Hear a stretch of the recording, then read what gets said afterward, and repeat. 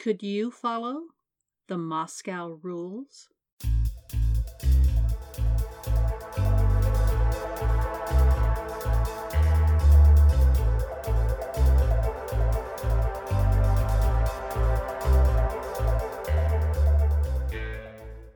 Hello, everyone, and welcome to Season 2, Episode 21 of the Real Spies, Real Lives podcast, where we talk about writing, spies, and writing about spies. I'm your host, espionage author P.A. Duncan. And welcome to June 2021. It's hard to believe we're approaching halfway through the year. A year that started out looking almost as bleak as 2020 was. But a vaccine changed all that. Yay, science. Because of that vaccine, I get to have my first in-person book event in 19 months. On Saturday, June 12th, 2021, from 12:30 to 1400, I'll be signing books in person, no Zoom, a real person with real books at a real table at the Book Dragon, which is a wonderful independent bookstore in Stanton, Virginia, in the Shenandoah Valley. So if you're out and about in Virginia on June 12th, why not come on to Stanton? We've got great restaurants, a great downtown, and this great bookstore, the Book Dragon, and you could come see me. And I'm really grateful to the Book Dragon because the owner is a tremendous supporter of local authors. It's a great bookstore. It's got lots of interesting things in addition to used books and new titles and series, children's books. It's a really great store jammed into a small space. And if you don't want to meet me, you can still come out and give the Book Dragon some love. Okay, this week starts the promotion of my new book, which is coming out on July the 10th, which happens to be my dad's 95th birthday. He would have been 95 if he were still alive. And I thought it was a perfect day to launch a new book because he was always supportive of my writing. He read the first article that I had published in a magazine back in the early 1980s. And he was just so proud of the fact that, he said something to the effect of, whoever reads this, there's your name and it'll be there forever, which was pretty cool. And so my first novel, A War of Deception, I dedicated to him. So now on what would have been his 95th birthday, I'm launching a new book, and it's sort of in honor of him. So the new book is entitled Spy Flash 3, The Moscow Rules. And this is a collection of short stories. It's not a novel. It's a standalone, but it's a collection of short stories. But as usual, it's never simple with me and short stories. I actually wrote a novel in stories, The Better Spy, and I put it in reverse chronology. Spy Flash 3 is about as unconventional. Within it, there are several standalone stories that form a single story arc interspersed throughout the book. And then there's one complete story. It's a long story that's almost novelette length. And in the book, I introduce a new character to the Directorate canon. So I'm going to get started with an excerpt from the first story in the collection entitled Assume Nothing. And let me set the story up a bit. Some Directorate recruits are in one of their first classes at what they colloquially call the Spy U, or Spy University. And the topic of conversation comes around to something called the Moscow Rules. One trainee, Derek Price, questions whether a set of informal Cold War protocols are relevant in today's high-tech world of espionage. So Marcellus Bloch is the instructor, and another trainee is Sybil Fleming. She's a new character that I'm developing and hope to do lots more stories about. So here we go. Assume nothing. Once they finished the discussion and ended with "keep your options open," Price spoke up again. "Look, all this is fascinating, I'm sure, but we did the History 101 thing in college. You recruited us to be field operatives. Why aren't we learning to be field operatives?" "Can't wait to get to the guns, huh?" Bloch said. "I was a field operative for 20-plus years before becoming a management puke. How many times do you think a gun saved my life versus how many times my head did?" Bloch tapped his temple. "Head wins, hands down. Price, no matter what the profession, you never dismiss the lessons learned the hard way by those who went before you. I know you millennials think you either invented the world or the world is put here for you, but I'm telling you, if you leave here without an understanding of how others handled a situation, some 2-bit secret policeman in some third world hellhole will roll you up, or worse, in a second." He snapped his fingers, the sound loud in the conference room. Most of the trainees jumped. "And in case you think in today's world we all respect each other, and if you are rolled up, you'll get a nice, comfy cell until an exchange gets worked out, think again. This fundamental truth holds then and now. The other side fucking hates you. And you need to fucking hate them. If they get you in one of their interrogation rooms, there are no protocols, no letters from an attorney general, no code of military justice, no constitution, or if they do have any of that, they say, fuck it, there's you and your interrogator. Only you can save you, and if you've got a head full of knowledge, not assumptions, knowledge, you can beat them every time." Bloch shrugged off his suit jacket, his movements swift but deliberate. He rolled up his sleeves and stretched his arms out for everyone to see. In the livid fluorescent lights, dark circular scars dotted his skin, black against the brown. Cigarette burn scars. Price shifted with unease.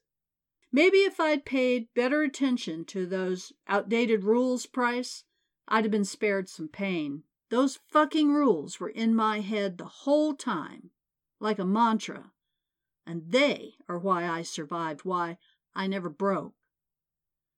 Bloch pinned a glare on Price. "And since this is History 101, Bloch said, your homework assignment is to write an analysis comparing and contrasting the Moscow rules with the modern 10 rules. 10,000 words or more, footnoted, bibliography, and due at our next get-together. Each of you will read yours aloud and defend your conclusions. Any questions?" Several hands went up. "No? Good. Have a nice lunch and a great afternoon." Bloch closed his laptop, gathered his jacket, and stalked from the room. "Well, hell," Price said. "That'll teach me to watch my mouth." "Oh, I doubt that," Sybil Fleming thought.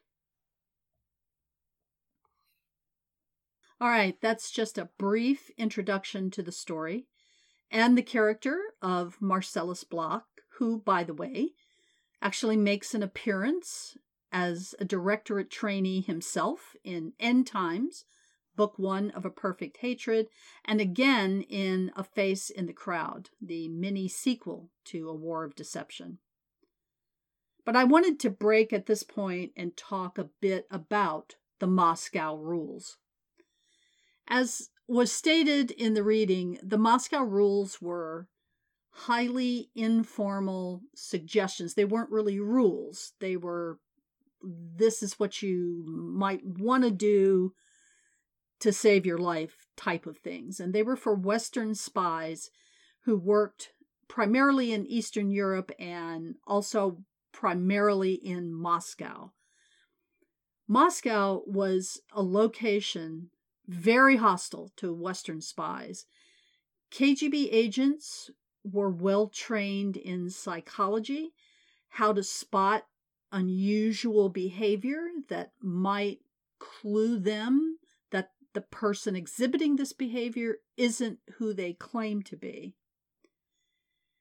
And they also knew how to spot vulnerabilities to exploit, but they also used this training in psychology and human nature to spot people they were certain were spies, and they were quite often correct. Part of that was Western spies or brand new case officers in Moscow in the 50s and 60s really didn't know how to act. I mean, they'd been told, stay within your cover, but they really didn't know what that meant or how to even do that. And they reverted to their real personality, sometimes inappropriately, and cued the KGB to who they were.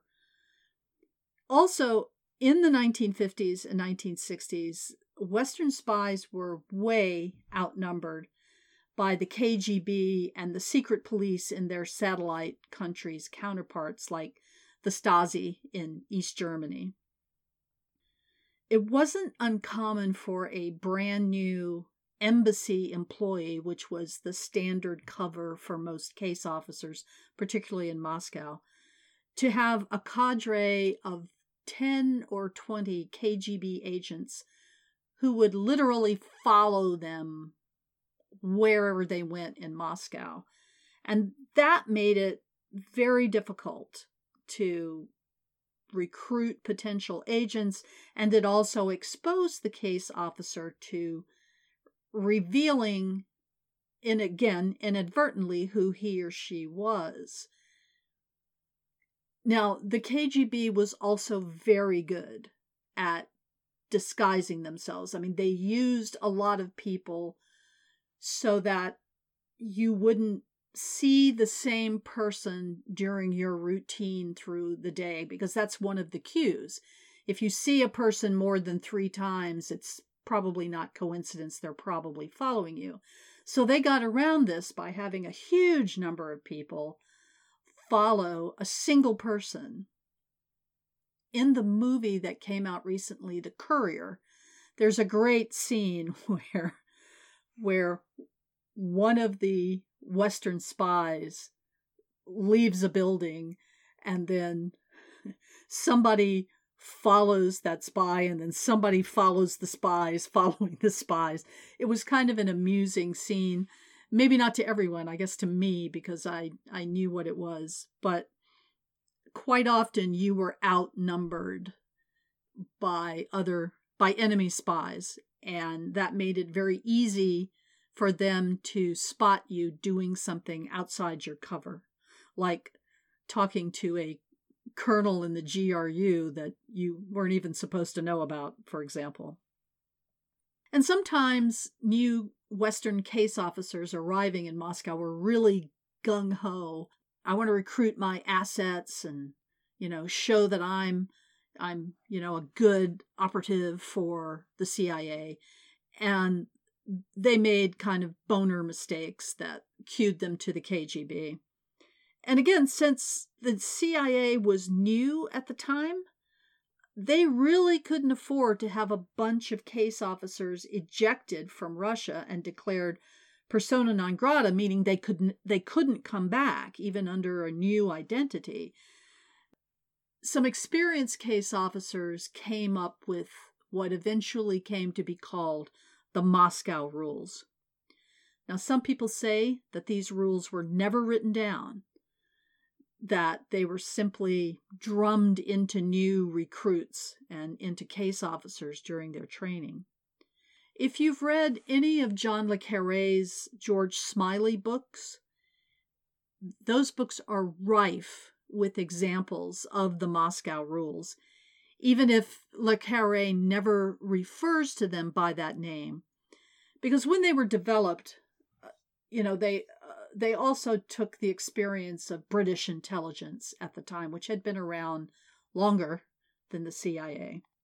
Other authors, other espionage authors, and some espionage-related television shows, again, have also made equally vague references to the Moscow Rules and sort of established them as kind of an informal standard operating practice. But it took the International Spy Museum, upon its initial opening, to write those original 10 Moscow Rules down in the form of a postcard that they sold in their gift shop, and which I bought, of course, on my first visit there, not long after it opened. And so here are the list of the Moscow Rules. Assume nothing. Never go against your gut. Everyone is potentially under opposition control. Do not look back. You are never completely alone. Go with the flow. Blend in. Vary your pattern and stay within your cover. Lull them into a sense of complacency. Do not harass the opposition. Pick the time and place for action. And finally, keep your options open. Most of them, as you can see, and after you sit down and study them for a bit, are fairly self-explanatory. And in Spy Flash 3, The Moscow Rules, each of the stories in that collection is titled for one of the Moscow Rules. And the story itself provides an example of how that rule is applied in the real world. And that's how I came up with the book's tagline, Every Moscow Rule has a story. Now, why is it named Spy Flash 3, you ask? Well, because there are a Spy Flash 1 and a Spy Flash 2. And they're on sale for all of June and all of July to celebrate welcoming their sibling, Spy Flash 3, into the family. Spy Flash 1 and 2 are 99 cents each, and Spy Flash 3 is available for pre-order now, but it's also only 99 cents. So, if you pre-order now or any time between now and July the 10th, on July the 10th, the book will download to your Kindle and you'll be charged 99 cents, this special pre-order price. On July the 11th, however, Spy Flash 3 reverts to its regular price, which is still a bargain. I think it's like $3.99 or $4.99. I don't remember right now. The important thing is if you pre-order it at the special price, it's only 99 cents, which means you could get all 3 of the Spy Flash books for under $3. Not much you can buy for under $3, unless you're at the dollar store. I'm in the process of setting up a series page on Amazon for the 3 Spy Flash books, and probably by next week I'll have a series link that I can use that'll take you right to them. You don't have to go to my Amazon author page and scroll through it until you find the books. But for now, you can find all 3 of them at amazon.com/author/Phyllis Duncan. All right, commercial over. We'll get back to some more reading from the story Assume Nothing, the first story in Spy Flash 3, and also the first Moscow Rule. So in this section, we're introduced a little deeper to Sybil Fleming, the new character. We get a better insight into her personality. I skipped a scene or two after Sybil has a video conference with a character we all know and love, Mai Fisher. And in that in that deleted scene, which you'll have to read the story to see what happens, of course, she has had yet another confrontation with the annoying trainee Derek Price, and it's left her a bit down in the dumps.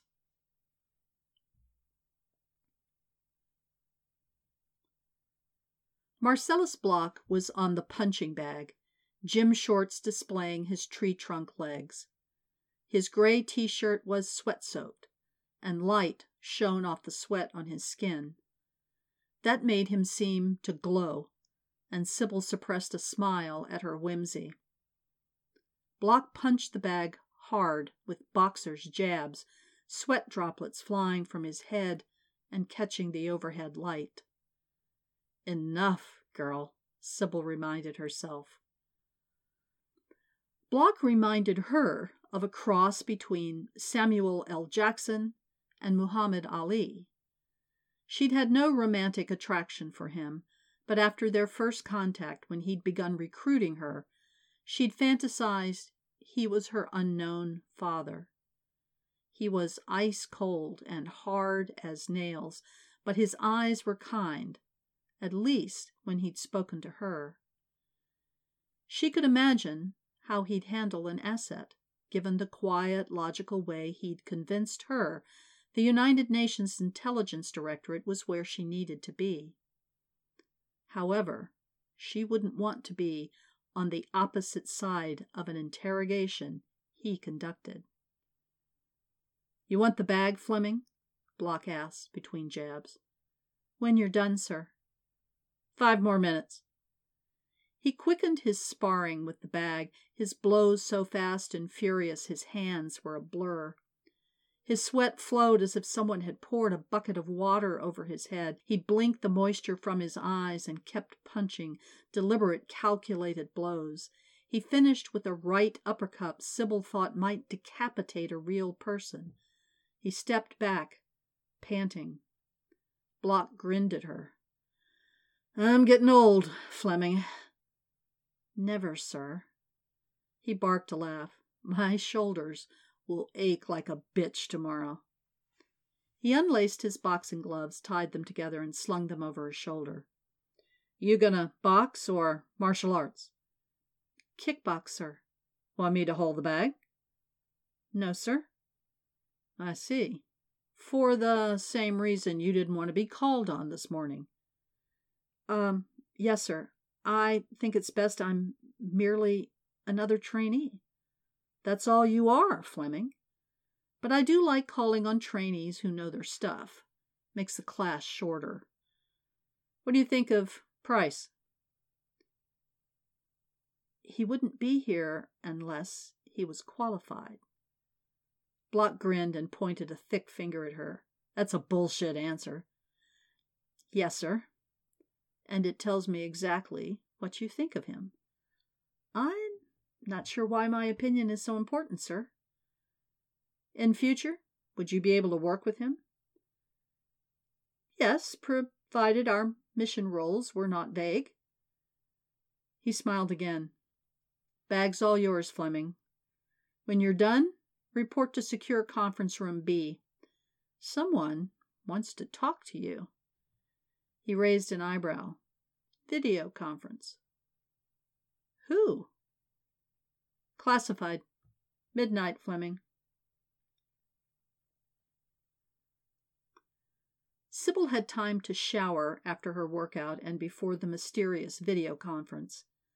Silly to shower before talking to someone who wouldn't be in the same room, but she'd worked up quite the stench kicking the punching bag to death. At 5 before midnight, she arrived at the conference room. A guard sat at a desk to the right of the door. He stood when she approached. "Name?" he said. "My name or my number?" Sybil asked. Name? Fleming. Sybil. He picked up a tablet and scrolled until he found what he needed. He handed the tablet to her and said, Place your right thumb on the box. Sybil did so, and the tablet dinged right away. The guard went to the door, his body blocking her view of the keypad while he entered a code. The door slid to one side, and the guard turned to her. There's a green button on the wall inside by the door. When you're done, press that. I'll open the door from out here. Thank you, Sybil said, and entered the conference room. The door slid shut behind her. The table would seat 4, 6 if you didn't mind rubbing shoulders with anyone. A monitor took up most of the wall opposite the door. The monitor was on, showing her a wall in another office somewhere. Her analyst's eye took in what detail she could see. Windows either blacked out or it was dark where the call had come from. No ornamentation on the wall the camera faced. No noise other than a slight hum from the video equipment. Without preamble, a woman with gray-streaked auburn hair sat down facing the camera, and Sybil was again reminded of the actress Helen Mirren. Of course, there was no one else who'd set up a video conference on the first day of training than the woman who declared herself Sybil's mentor, Maitland Mai Fisher, the head of the United Nations Intelligence Directorate. Good evening, Sybil, Fisher said, that English accent turning a simple sentence into something rather regal. Good morning, ma'am, Sybil replied. Geneva was 5 hours ahead of the Eastern time zone in the U.S. Sybil, lose the ma'am. How was your first day? Sybil frowned. Is this going to be a routine thing? Mai frowned. Is what going to be a routine thing? A video conference with you. I have no idea why you'd come to that conclusion. The first day can be a real deal-breaker for some. I'd say at least 10% of your cohort will have left overnight. We could make a bet on it. I love making little bets. Keeps me in pen money. Pen money? Was she serious? Fisher was rich, like beyond filthy rich. I'm only curious to hear your impressions, Fisher continued. It was fine. Formed any alliances? No. Is that some secret requirement? It helps in future operations to have a good working relationship with fellow operatives. It's too soon to make that assessment. Oh, you may be right. The first few days with my training officer, I wanted to murder him. She smiled. But he grew on me. Fisher had been married for almost 40 years to the operative who'd been her training officer. What are your impressions of Derek Price? Fisher asked. Well, that was out of the blue, Sybil thought. On paper, Price is an excellent candidate. Another smile from Fisher. Your diplomatic skills are far better than mine. I watched his intake interview. I thought he was an officious dick. Sybil had to smile at that. Fisher had once told Sybil she reminded her of herself when she was green. Not much of a reach they'd share an opinion about Derek Price. I can handle it, Sybil said. Right now, I'm not interested in having him in combat with me, but it was the first day. Sybil, Fisher said, her smile bordering on coy, never go against your gut. The monitor went black. The call was over. What the hell does that mean? Sybil thought. It means she's watching you. No, she wouldn't. She had a global intelligence organization to run. Why would she focus on a potential new operative? For that matter, why had she shown such interest in Sybil in the first place? A lot of questions, and only one way to get the answers. Persistence. Sybil rose, pressed the green button by the door, and it opened.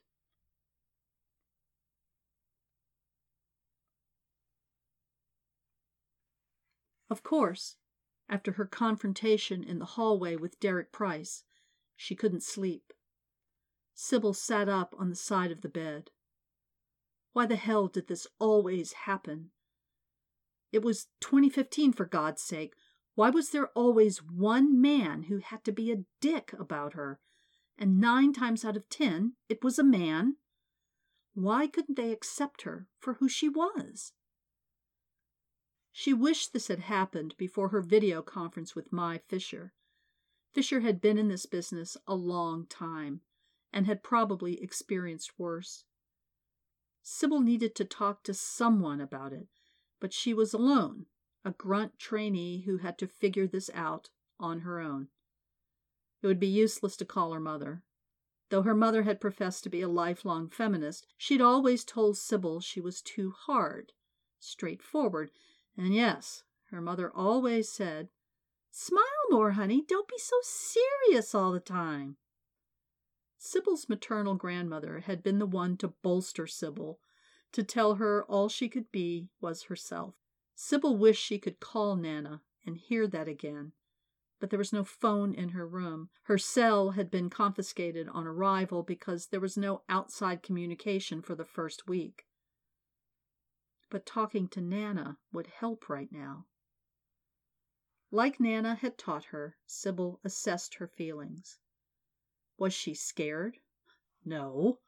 Derek Price would have been an easy takedown. Was she angry? Yes. No. Frustrated, because this happened all the time. Her brief association with the directorate had given her hope she'd be treated like a professional. She'd experienced nothing negative. Until now.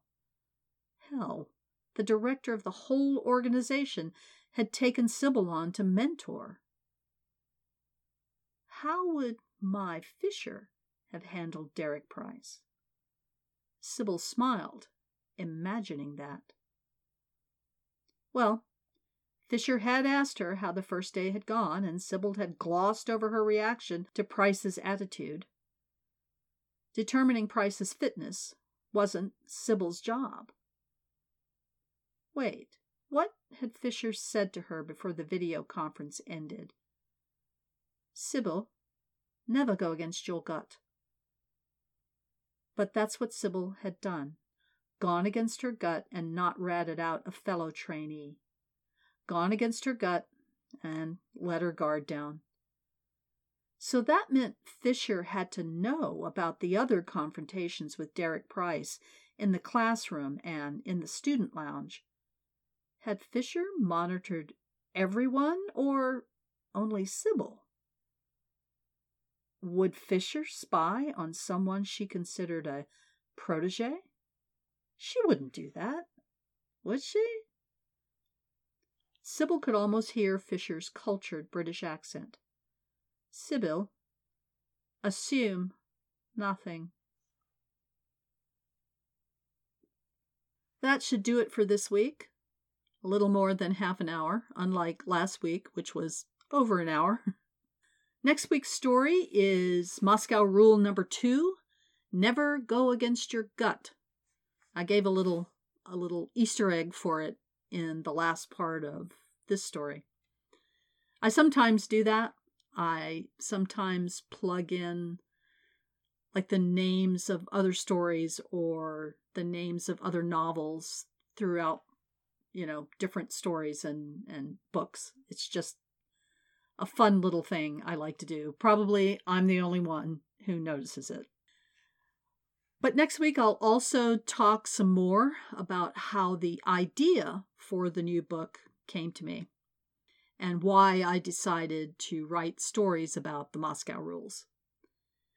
Now, it would be great fun to see some of you at my book event on June 12th And if you do come, remember while you're there, keep an eye out for spies.